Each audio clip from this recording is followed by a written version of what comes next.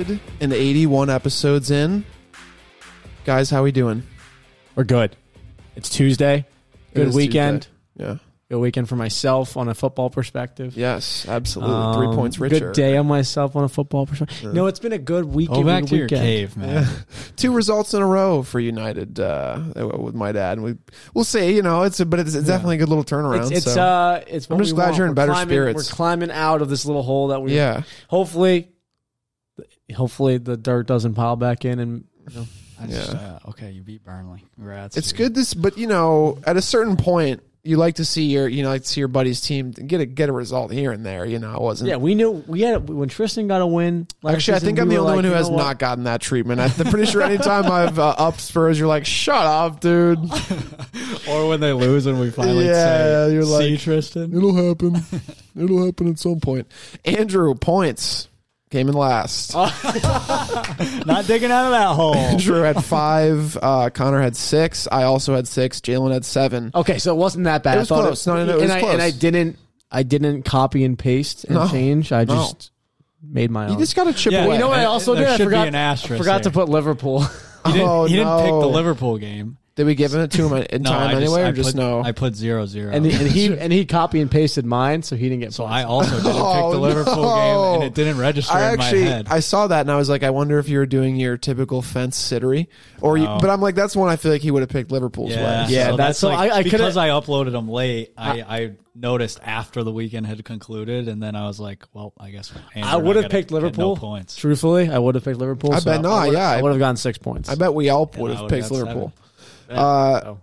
So we'll check full standings. I don't have my laptop in front of me. I'll make sure this weekend there's no hiccups. But please. And again, you did. You sort of did damage control this week in terms of the deficit. But Connor's in first right now, so I think that's going to have to be a team effort to try and catch him. I don't know how that would even be possible. But a very noisy North London derby, a very watchable, very delectable game. It pretty much had everything you'd want in a derby match.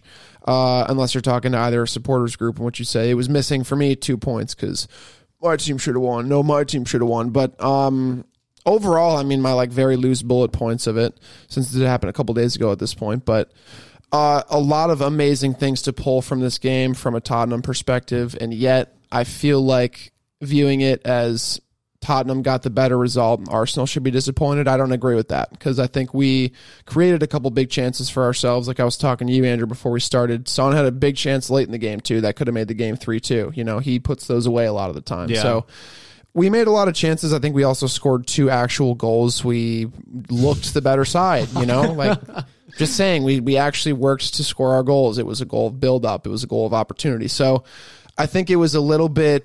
I think people were a little bit condescending towards Tottenham going in. If I'm being quite honest, if I was a neutral, I think. No, fair enough. I think. Sorry. No, please. No, I thought it was an exciting game. I don't think there's anything. No one should be saying that Arsenal should have won. I thought they were going to win, but it doesn't mean I didn't think Tottenham weren't going to show up on the day and play their football. So I thought it's indicative of where Tottenham are and where Arsenal are, and they're both, in my opinion, on the same level. They were coming in on the same score tallies as in the previous games, and obviously Tottenham did have more well-worked goals, but you can't fault Arsenal for being, still a threat and getting themselves an opportunities to score and taking advantage of them. Yeah, I will say immediately when you play Arsenal, especially right now, you notice how quickly they're able to win the ball back and swarm you when you win the ball. I always credit them for that. Their tenacity for the entire match. Say what you want about Arteta, but this Arsenal side, regardless of what the score is, will always grind and run you down the whole game. So I was like, man, they really just tire you out. What were your thoughts? I mean, would you say that's accurate? Do you think I should be disappointed? I should be happy with the point I got? No, I would say all that makes sense. I mean, from a neutral, well, I don't know if I can really say I'm a neutral anymore. I'm kind of emerging as an anti-Arsenal stan. We're so anti-Arteta. Aren't we all? Yeah. The team you love to hate. And it grew on, what day was it? Saturday? Because Saka's, I love Saka and always have, but his little antics. It's funny. They're stirring me up on the inside. You know, when I wonder what you felt about when I'm that. playing darts and I aim for the dartboard, I don't hope that the dart flies off something else and then hits the board.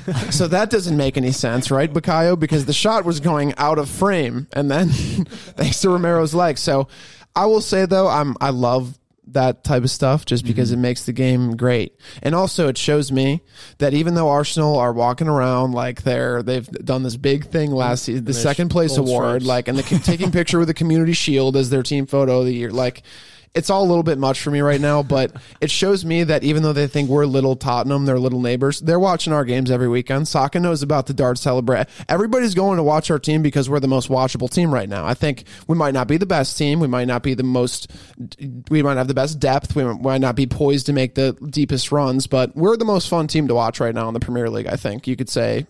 Maybe you disagree with that. City plays Brighton as well, yeah. But I mean, from a midfield and up standpoint, I'd also say this too. I think we won the midfield battle that game, and especially in my combined 11. And I knew I'd get heat for it. I did it partially to get traction and maybe get a little bit more, and it works. As I said, from it is a conversation to have though. Oh, no way, Odegaard can't be in this team. Oh, only thing I'd change is Odegaard over Maddison. So maybe I give myself some credit after watching those two match up against each other on Sunday because Maddison was the better player, assisted both goals, looked the better player. You and I were in disagreement in terms of whether Odegaard disappeared or not. I'd say I think that's true. You said that might be a little bit harsh, but explain why. Well, I think he does his job as an attacking midfielder and to facilitate the game, moving it forward, and that's exactly what he did. It is up to his attackers to obviously find the back of the net, and he did give them chances. I'm not saying I don't think he went completely ghost. He definitely wasn't the Odegaard we saw last season, but it doesn't mean that he's not doing what his job is and being creative and allowing opportunities to flow through him. So that's where I stand with Odegaard. I still think that he's a player that can change a game on its head, and it's a good matchup. And so it's fair to say that there'll be moments where they won't show up. Maddison did. I don't think Maddison is a poor player by any means. I think they're very similar, and I just think Odegaard has done it consistently and is someone that I honestly really like as a player in that, ego head Arsenal side. So he's a player that just oozes class in my opinion. And then Maddison, I think, is more of like a rougher version of that. You know what I mean? Like he grinded it out more in Leicester. So he has the quality, and now he's giving the opportunity to showcase what he can do with players in front of him to finish it off. So yeah, they are two like interesting players to compare with like the history that they've had. And obviously if you look at it in the short term, I think that's the easiest way to make your Odegaard or your Maddison argument is like obviously player of the month, stats that he's producing. It's kind of, I don't want to say no argument, but like Odegaard needs his. That's what I would say. But Odegaard needs his history and like last season to help him. But if you were to interchange the two, I don't know that Odegaard necessarily could do what Maddison did throughout his career in a much lesser side. That's something that I would.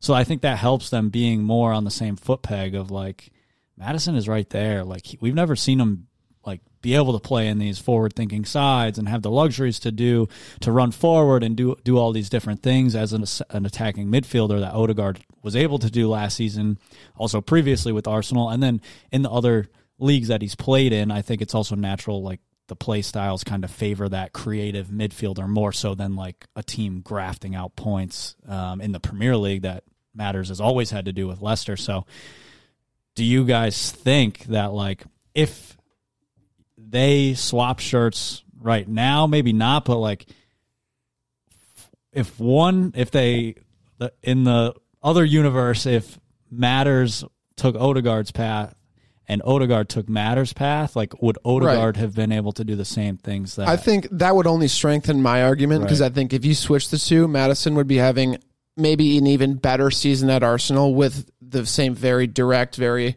forward-thinking types of wingers he can play with, and they already have a strong team around them as well. I think if you put Odegaard in the Spurs team, I don't think he's doing the same thing. I think he is. What about from a more historical perspective, though?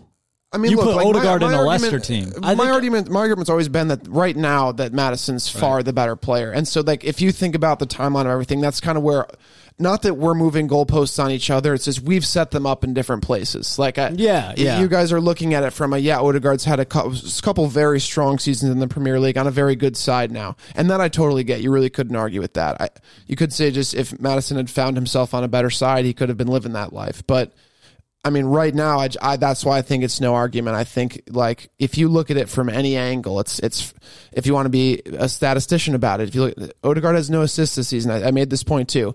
I understand, like, he can be pivotal in the forward movement that Arsenal creates, and I would credit it from that as well. But I'd also argue that if you're in as many offensive positions as he is with that side who possesses the ball most of the game, he should have more assists. He should be directly involved in more goals. So that's the only thing. I mean, and form could always change and health could always change, but that's why right now I'm like, it was crazy to me that there was so many people who thought that in a combined 11 it wouldn't even be close, that Odegaard every time would be put there. And I think it's fair to be like, okay, right now Madison is the better player because he is based on numbers, but that argument can be easily picked apart because we can look at players in the same positions that we know that are like top class, and we can't just make them feel, we can't criticize them saying that they're a lesser player than another player in the same position because they're not scoring more goals or they're not assisting more. We know the caliber of player that Odegaard is, and at his best, I'd say he is better than Madison at his best. I think 100%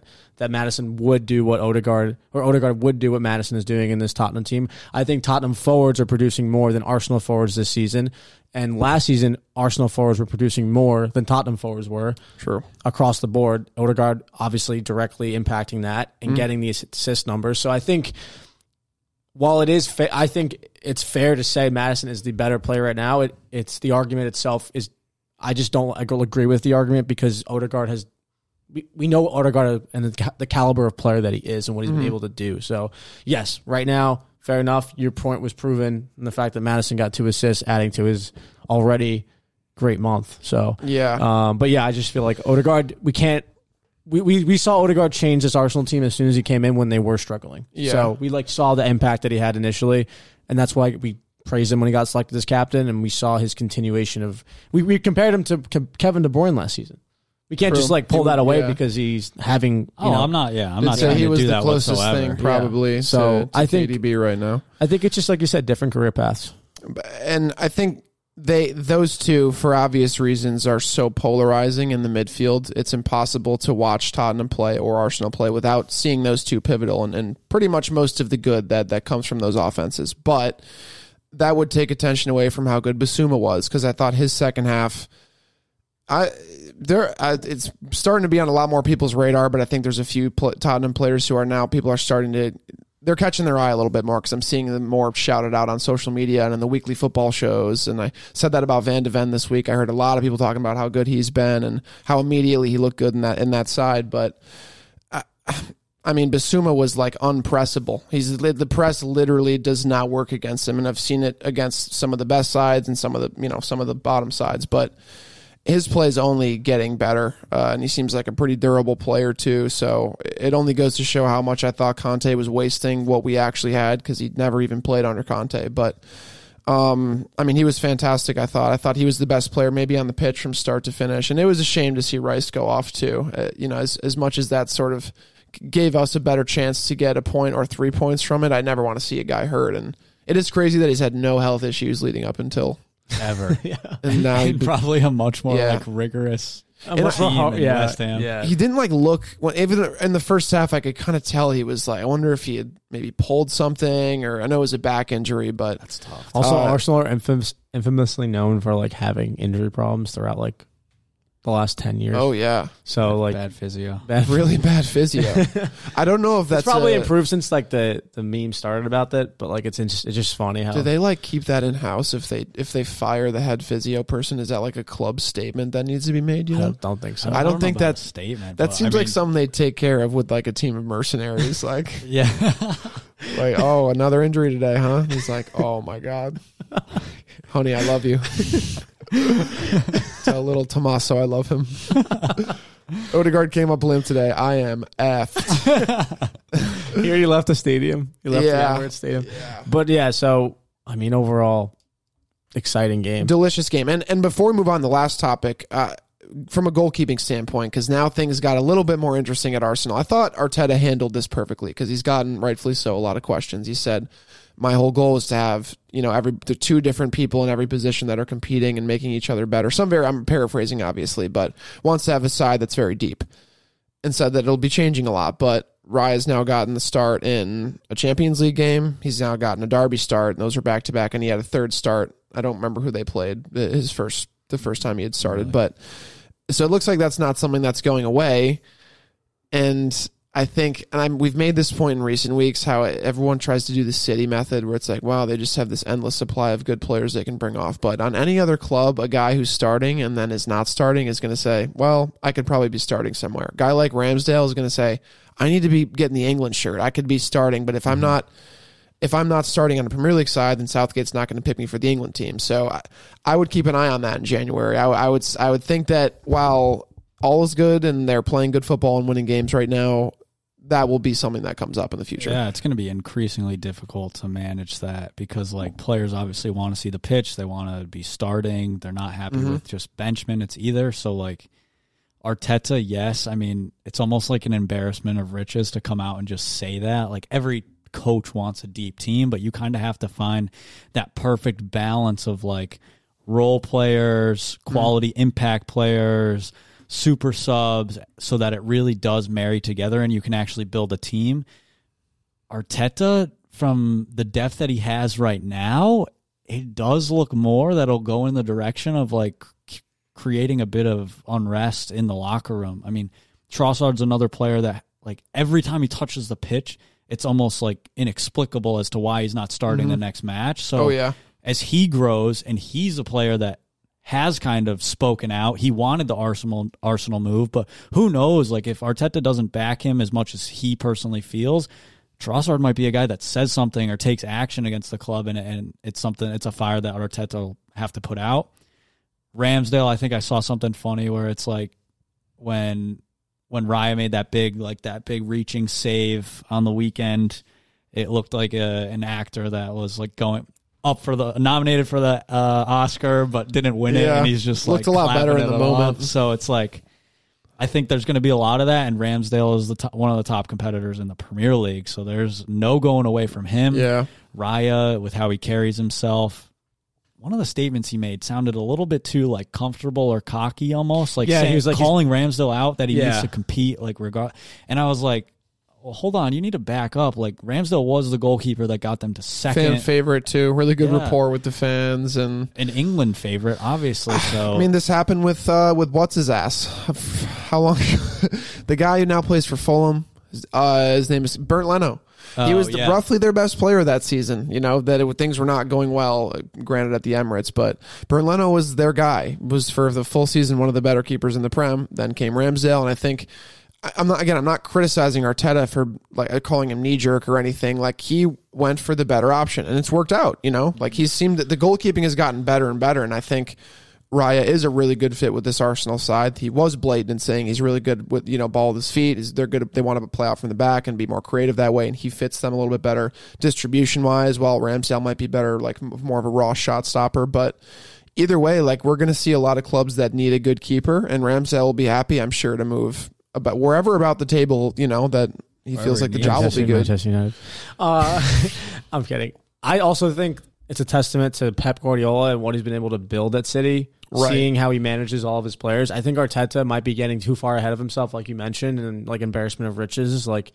Thinking you can create a culture like that without having it be kind of slow moving. It's a great point. Because he invested heavily over the last 3 years. Last year really indicating the depth that they had and the quality they had, but then really stepped it up this season. It's if you don't slow down on the types of players that you're able to purchase while also developing like Pep does, then those players get their heads inflated and they start to think about themselves like a goalkeeper has to. They're a huge individual. It's one position on the pitch, most competitive position. Yeah. So I think allowing for comments like that by Raya to be made and not controlling the locker room more, potentially it moving to Trossard's head or other players. you have to really, really manage the dressing room and these players and what their role is, like you said. So I think that's a huge testament to Pep Guardiola. You make a great point about the culture. I think that is the point, actually, is that's the missing ingredient that really you can't replicate. You can't buy that. You can't just buy a bunch of good players. Never, even when they're winning games, it's going to become a very crowded locker room. And to that point, it's like Foden. For a while, for I think 2 seasons, sometimes Foden was having long stretches where he was having trouble breaking into that side. And we talked about it on this podcast several times. Will Foden need to make a move somewhere else if he wants to take that jump in his career? But there was never any rumors of him going. I don't think I ever saw him linked anywhere, and you can kind of tell when it's bullshit or when it's legitimate. But like, I don't think that was somebody who Pep always saw long term, and I think the Kool-Aid had very much been drank at that point. Even Mahrez and Bernardo Silva, players that were like they wanted more time, but they were like rumored to leave, and like they still stayed, and they're still playing like they were 3 years ago. It's the best situation. Yeah. It's the best situation. And Arsenal, like if they are going to operate like that, and bringing those players, like signing players. Foden, I see a little bit differently just because he was a youngster under Pep and did mature. Academy guy. So, like, you kind of have a different buy-in from those type of players. But when you're signing players, like they even signed Tomiyasu, like that Arsenal signed to him, and now he doesn't see the field. Like, and he was a great player. He's great. Kieran Tierney. Yeah, so, like, you have these guys. Arsenal need to, as Andrew said, not get too far ahead of themselves because, like, they haven't won anything. Oh, they won an FA Cup, 3-4 years ago. But, like, they need to win something. I would have murdered a human to watch my team win an FA Cup a few years ago. Players are not. You're just like, oh, what was that? Yeah. What year is that? Players are not willing to sit on. There will be players that are willing to sit on a bench, train, even really high level players. If their team is winning, they're collecting trophies. There's really that extra good vibes to like bring them over the top. But if Arsenal do this and don't get a trophy, another trophy this year, or maybe even 2, like that's when people really get upset because they're like, "Why the hell am I here? Like, we clearly not aren't getting good enough picked for a final, not getting picked for a semifinal." It starts to go, "Oh, this is really when we really need to win. This is what you think of me. This is how you." Yeah, and just like if the trophy's not there to like go get up on stage and jump around with the guys and like good vibes, party and everything. Like you don't have that to like shut everyone up and be like, "Well, we're winning." Like the objective is always trophies, and we're doing that. Like. People are going to speak up. It's like in FIFA when you do the manager career mode and it shows like certain players like morale. It's like in the middle, negative or like high. And then like what you say in the press conference affects that, and like what you win does. Like it's like that's. But just then like, you get the trophy and all the bars get full. You know, like that. Hey, Gaffer, can't wait for preseason with you in your side. Meanwhile, like 3 months ago, he was like, "I need to move." I was like, "Hey, we might trade you for water." I know you're not going to love the sound of that, but. Yeah, I mean, the goalkeeping situation overall has just been very interesting. But not to drag it out, did you think it was like a handball? Was that a fair decision? Yeah. Fair decision. I thought that, what's his name, brought it down on his arm. And settled it. Yeah, settled it kind of with his arm. That's why I was like really confused. But I knew I didn't watch that. You know what? If that hadn't been called a handball, that becomes the entire story of the game, and then it almost makes it kind of a shame in that way. And again, I'll say we scored 2 real goals. I know it's really hard to score an actual goal. Some people need a deflection and then a penalty, but on that day, it was just not meant to be. But yeah, that one I was like, oh, this is gonna. Can we just hurry this up and take the penalty so we can in enemy territory though? Yeah, away from home, brutal. But maybe we'll get some of that our way when we play them the 4th to last game of the season. So think about the indications that game might have. Not saying we'll still be in this crazy race, but even if Arsenal are chasing City at that point, like we could, exactly. So that's sick. Speaking of City, we've seen one team in Premier League history not lose a game in a season. I'm not comparing the 2 clubs, really. That's not the whole point of this segment. But would it be the craziest thing? And of course, after we do this, they'll lose next week, of course. But they're looking like a better defensive side than they've ever been. They are looking even more comfortable than ever playing. I saw it because I watched them play Nottingham this weekend. And most people watching the game are pointing out, like, do City fans even get excited when they wake up in the morning? Like, they're literally playing a completely different brand of football than any other team, especially in the Premier League. Maybe the world, but especially in the Premier League. Like, they really just wake up and control the game from start to finish. They outclassed Nottingham immediately. And Nottingham, mind you, they're a rapidly improving side, but they were made to look like a relegation side that game, essentially. But if there was ever a side that I think would not lose a game this season, I could see it being City. Because does anybody look like they even have a shot at tying them right and getting a draw? You know, like Yeah. I couldn't see Arsenal getting a result against them right now. To set it up, like, it is such an outlandish thought to look at a season and be like, this team might like really not lose this season. Like, that's just crazy. That harder to achieve than the treble, but they did the treble. And just look at this side now. They've only gotten twice as good defensively. So it's just going to boil down to, like, can they stay healthy? I mean, I think in the Nottingham game, they're not even healthy right now, dude. They're going to be. De Bruyne is out. Yeah, I wonder if Pep is like, because there is something to be said about the mindset of, like, I already won everything. What's next? Okay, now let's have an undefeated let's try season. to not lose. And so, like, obviously every single game. That's a lot of pressure. But imagine it is, but like it isn't if you've won. It isn't if you've won everything already. So, like, imagine your only mindset, like, this is normal. Like, you want to win every game no matter what, especially in the season. But imagine that's like the only thing you have to worry about. Like, you don't have to worry about a treble because you did it. You don't have to worry about a Champions League because you did it. You don't have to worry about the league because you've already done it. Mm-hmm. You just have to worry about winning every single. Like, imagine like every single day is like a final. And well, that's how Liverpool approached their seasons. Like, notorious. That's what they do. Every match is a final, and they came millimeters from. But, like, imagine being City, an undefeated season. Yeah, they did. But imagine.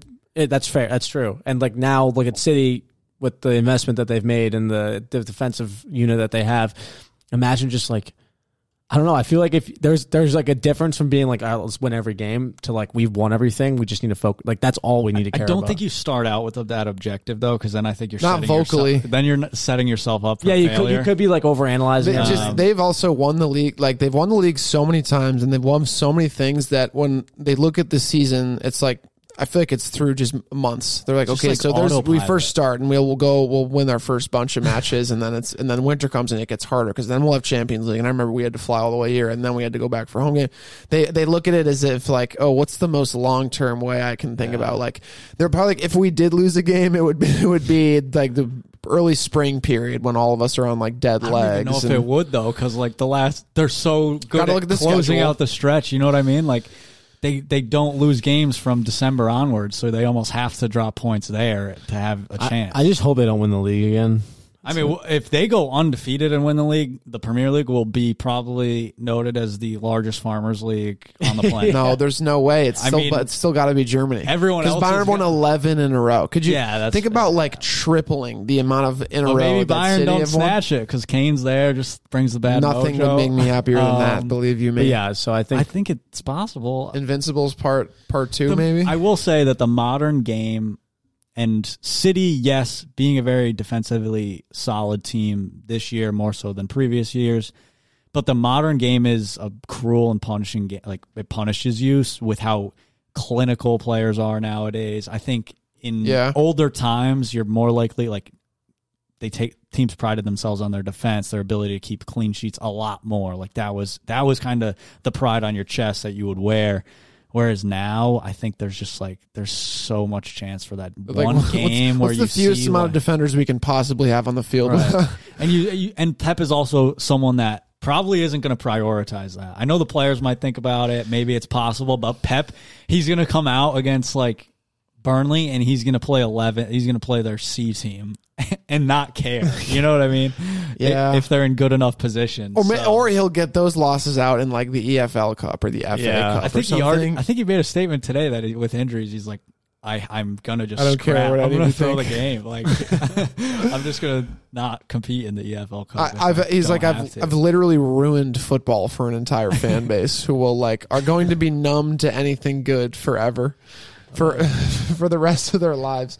And speaking of, on the topic of making a team stronger by bringing another guy in, Ivan Toney is currently being shopped. We did a little bit of internet research, found out he's coming back January 17th, right? He can return to first team training. And he returned to he returned to training. He can September play 17th. I already he can play on dude. January. Not sure why he can, like, train 6 months before, but I mean, I feel like training is not a problem. It's just the fact of, like, playing football matches. Yeah. He pays me as a guy who's been playing a lot of five-a-side. He's going to come back somehow with a better touch than when he came in. But it looks like Arsenal and Chelsea are the two that are leading the pack. And again, this is based solely on what I've seen online. What we've all seen online. Yeah, hearsay. But with Chelsea, it's like, that there's like a 95% chance that's true. And Arsenal are looking for kind of an out-and-out striker right now, like an everyday guy. As good as they all think Jesus is, and as good as he has been for them, it still doesn't seem like he's the mainstay striker. That's what people thought Havertz would be, is this number 9 guy that can go and be this big presence in the box, which about the opposite thing has happened. But do you guys think Tony goes in January, or do you think Brentford's like, no, we're going to keep him, and then in the summer we'll chat? I don't think he'll leave in this. I don't see him at Arsenal just because of the depth they have going forward. You don't think he would? But you don't think he would go to Arsenal and say, "This is a good move for me. They're good. I can be a starter there." Arsenal could afford the asking price that Brentford would probably be asking for. Yeah, and Chelsea could, but it's a matter of how much are they willing to spend. Like, they already relegation sides don't pay that much money for strikers. It would be a name move alone, dude. It would be a move based on name alone. The summer would be the time. And who would want to invest in a striker that hasn't been playing games? Todd Bowley. Yeah, Todd Bowley. Because the upsell would be amazing. But I think you would have to wait. I think it would diversify his portfolio.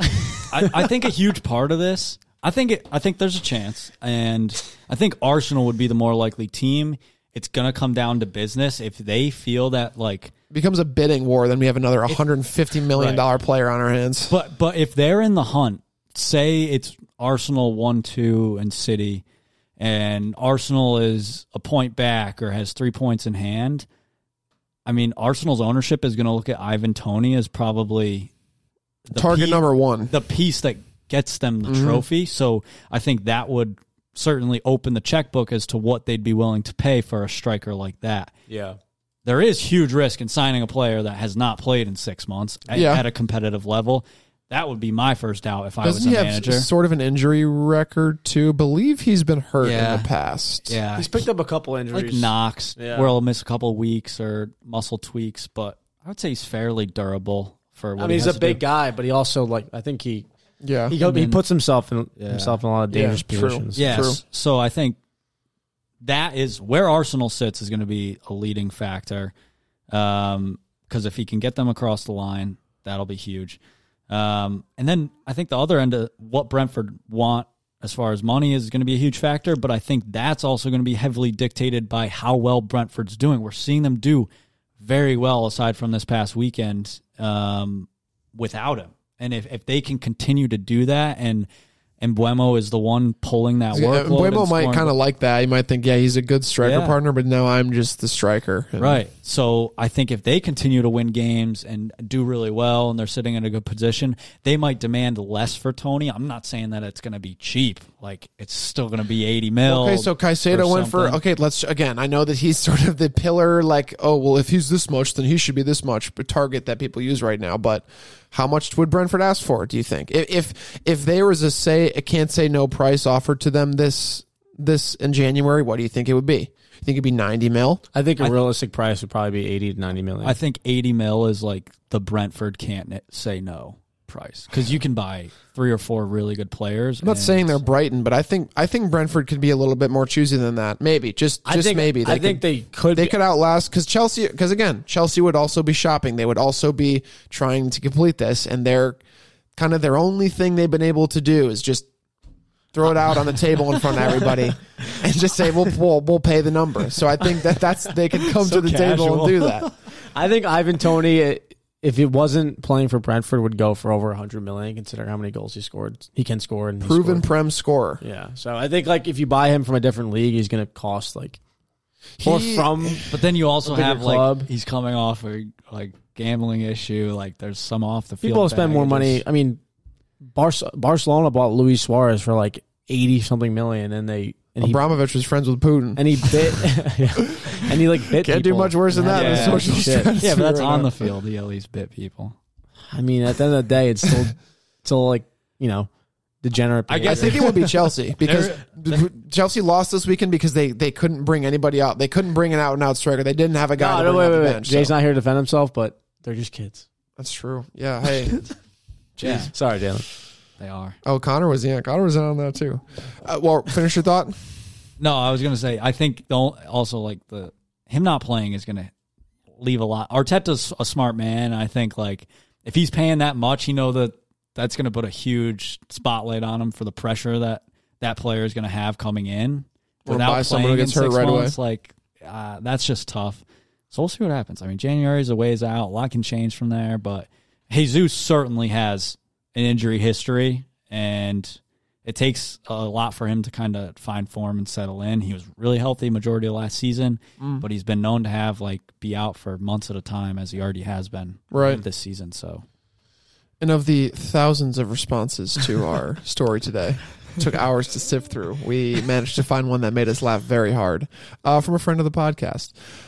Talk about Everton's title run. They're off a big win this weekend. They just beat Brentford 3-1. Very, very impressive. What are things equal or more likely than Everton winning a title this year? Football related. Spurs winning a trophy? More likely, right? More likely. Okay, that's big. That's big for the boys. Say that. What was the? What are things more likely to happen than Everton? This is to Kyle Curran's Everton. dismay. Everton winning what? Everton winning the league. The league. Oh, I mean, what's an odds? He wants us Chelsea to discuss their title hopes. So. Chelsea get relegated. Chelsea Okay, relegated. what's more likely? Chelsea spike. relegated or Everton winning the league? Chelsea relegated is, I think, more likely than Everton winning the league. Is more likely than you put them up against City. City will maybe get 115 fucking points this season. Like, you think about the odds. I think that's the craziest one. Yeah, Chelsea, I guess, would. If you go to the stat What's more book, likely? it's probably more likely. City getting 110 or more points, or Everton winning the league. City getting 110. Liverpool got 100, didn't they? At one point. No. They were. What was it? 98 or 99? How many wins was? Do you remember how many wins that took?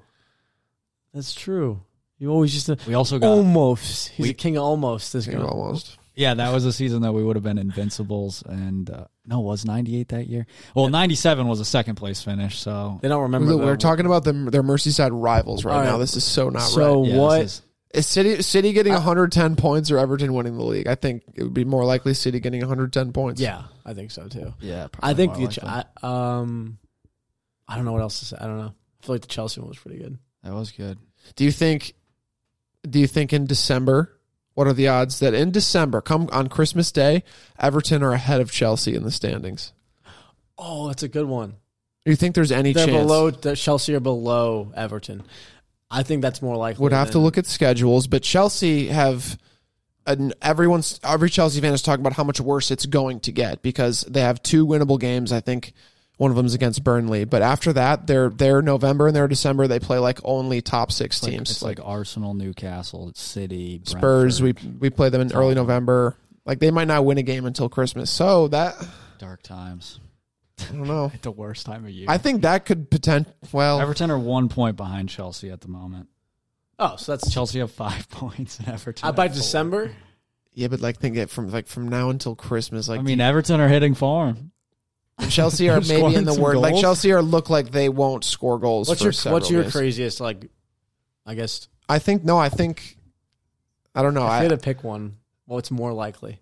More likely than Everton winning. Everton winning the league. Chelsea relegation is more likely than Everton winning the league. It's probably my craziest one. Yeah. All right. Yeah. But I also think think they could Everton at Christmas could be ahead of Chelsea, which would be amazing, man. Incredible.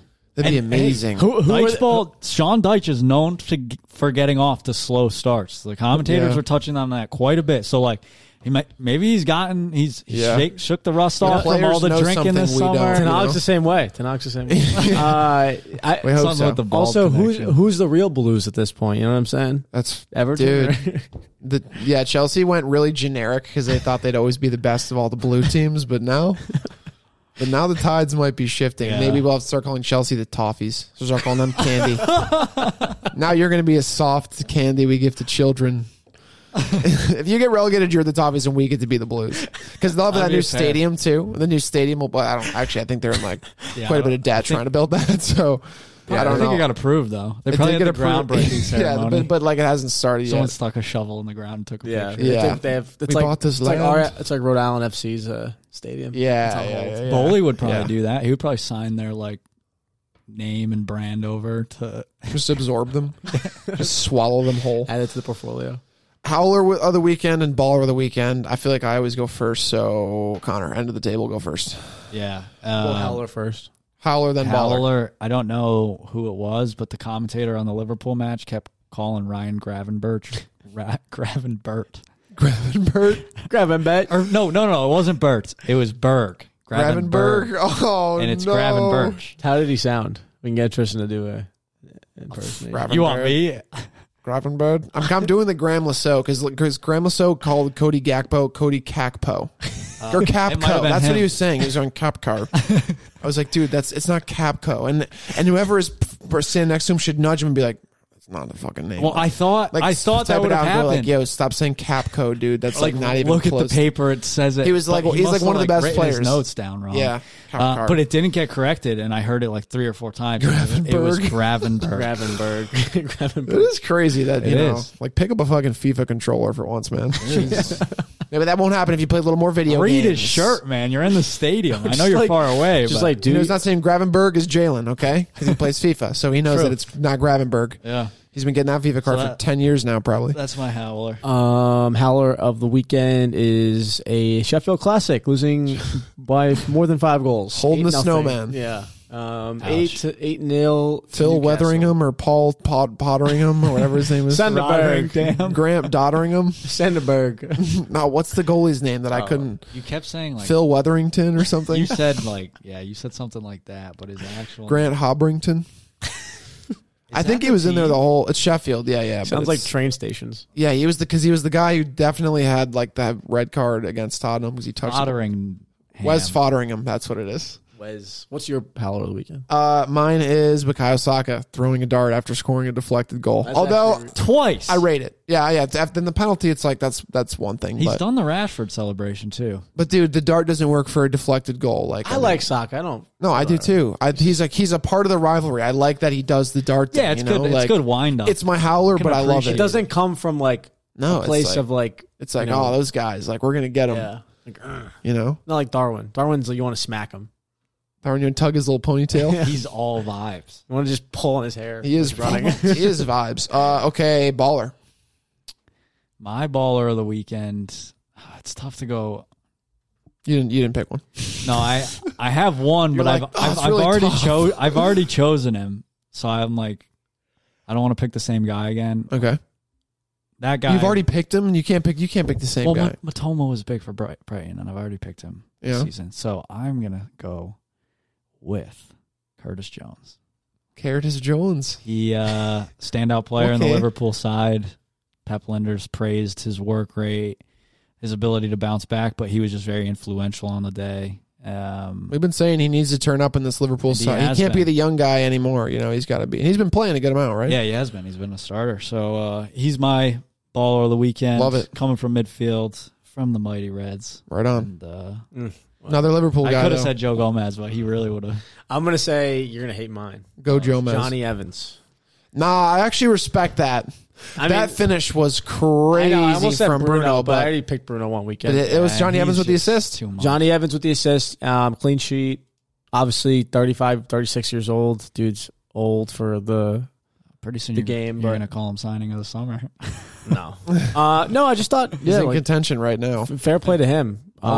Starting that match as well alongside Lindelof. It's just you just love to see that stuff too. It's easy to clown on him when they're getting beaten by Arsenal and he comes into a very struggling United side. But it's like the opposite is true when he gets an assist and then the post game is really nice. He had a great interview. It's like when Phil Jones got his first official start after 4 years of not playing. One player that looked ready that day. Yeah, he looked the best. It's like when it's kind of unfortunate because it's only when they get a win things are this way. But I think when they get a win too, people are more appreciative of like his history with the club and his history with the game too. Like he's been a defender in the league for a very long time. He's been a good defender for a long time too. He's won titles in this league. Played for that Leicester side, didn't he? He did. Yeah. Him and Robert Huth. He won an FA Cup. No. How about that? I don't think he played.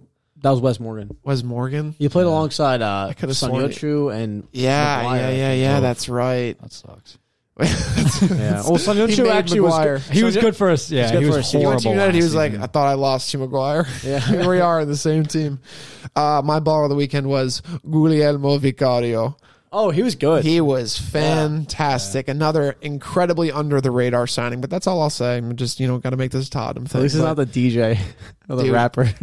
Oh, man. R.I.P. to that guy. He didn't die, but he just left the team. Not R.I.P., but R.I.P. to his time at Tottenham. But, his rap career. The backup rapper in France days were ultimate vibes at Spurs. But the first save he had, the fingertip save, I don't remember who had the attempt, but it was a ball that was crossed in. I'm thinking Lloris, that goes in on Lloris every single time. Not to like bash Lloris or anything, because I actually wish he'd stay on as a backup more than anything. But that's clearly not something he wants to do, and so it's been harder to find them a home. But Vicario's, but dude, he had a really nonchalant, amazing save on Saka. He's young. He's like 21 or 22. He was cheap from Italy too. Fabrizio, a closeted Spurs fan, was like, "Oh, this is such a good signing for Spurs. Way under the radar in Serie A." 26. I was way off. But us podcasters do like to get way too far ahead of ourselves. But he was with good, how he plays, he kind of reminds me of like a young De Gea. Just because he's like a spider in net. He was getting compared to Alisson. Shot stopper. I was seeing a lot of Alisson. Does he have Alisson's feet? He's pretty good with the ball at his feet. I'll say he's extremely comfortable as well. I think that might be what's drawing more of the comparisons. But we had a bad giveaway in front of goal in Saka, the last guy he'd want the ball to have, but he had a huge save on Saka. Yeah. The thing was, it wasn't like he was screaming at anybody after. He clapped his hands and he said, "It's all good, thumbs up." I saw that. Dude, it was like a moment of like extreme maturity for a keeper where it's like dude, I don't recognize any of this. It's all so foreign to me. And I know that's the thing for a keeper to scream so hard his eyeballs are coming out of his head at his defenders. But there's a time and a place for that. And mostly Vicario, I think, has been like phenomenal, beyond his years. And that's it. That wraps episode 181. Pleasure as always. See you all soon. Thanks for joining the Howlers podcast. Comment your thoughts on this episode on all of our social media platforms. Till next time.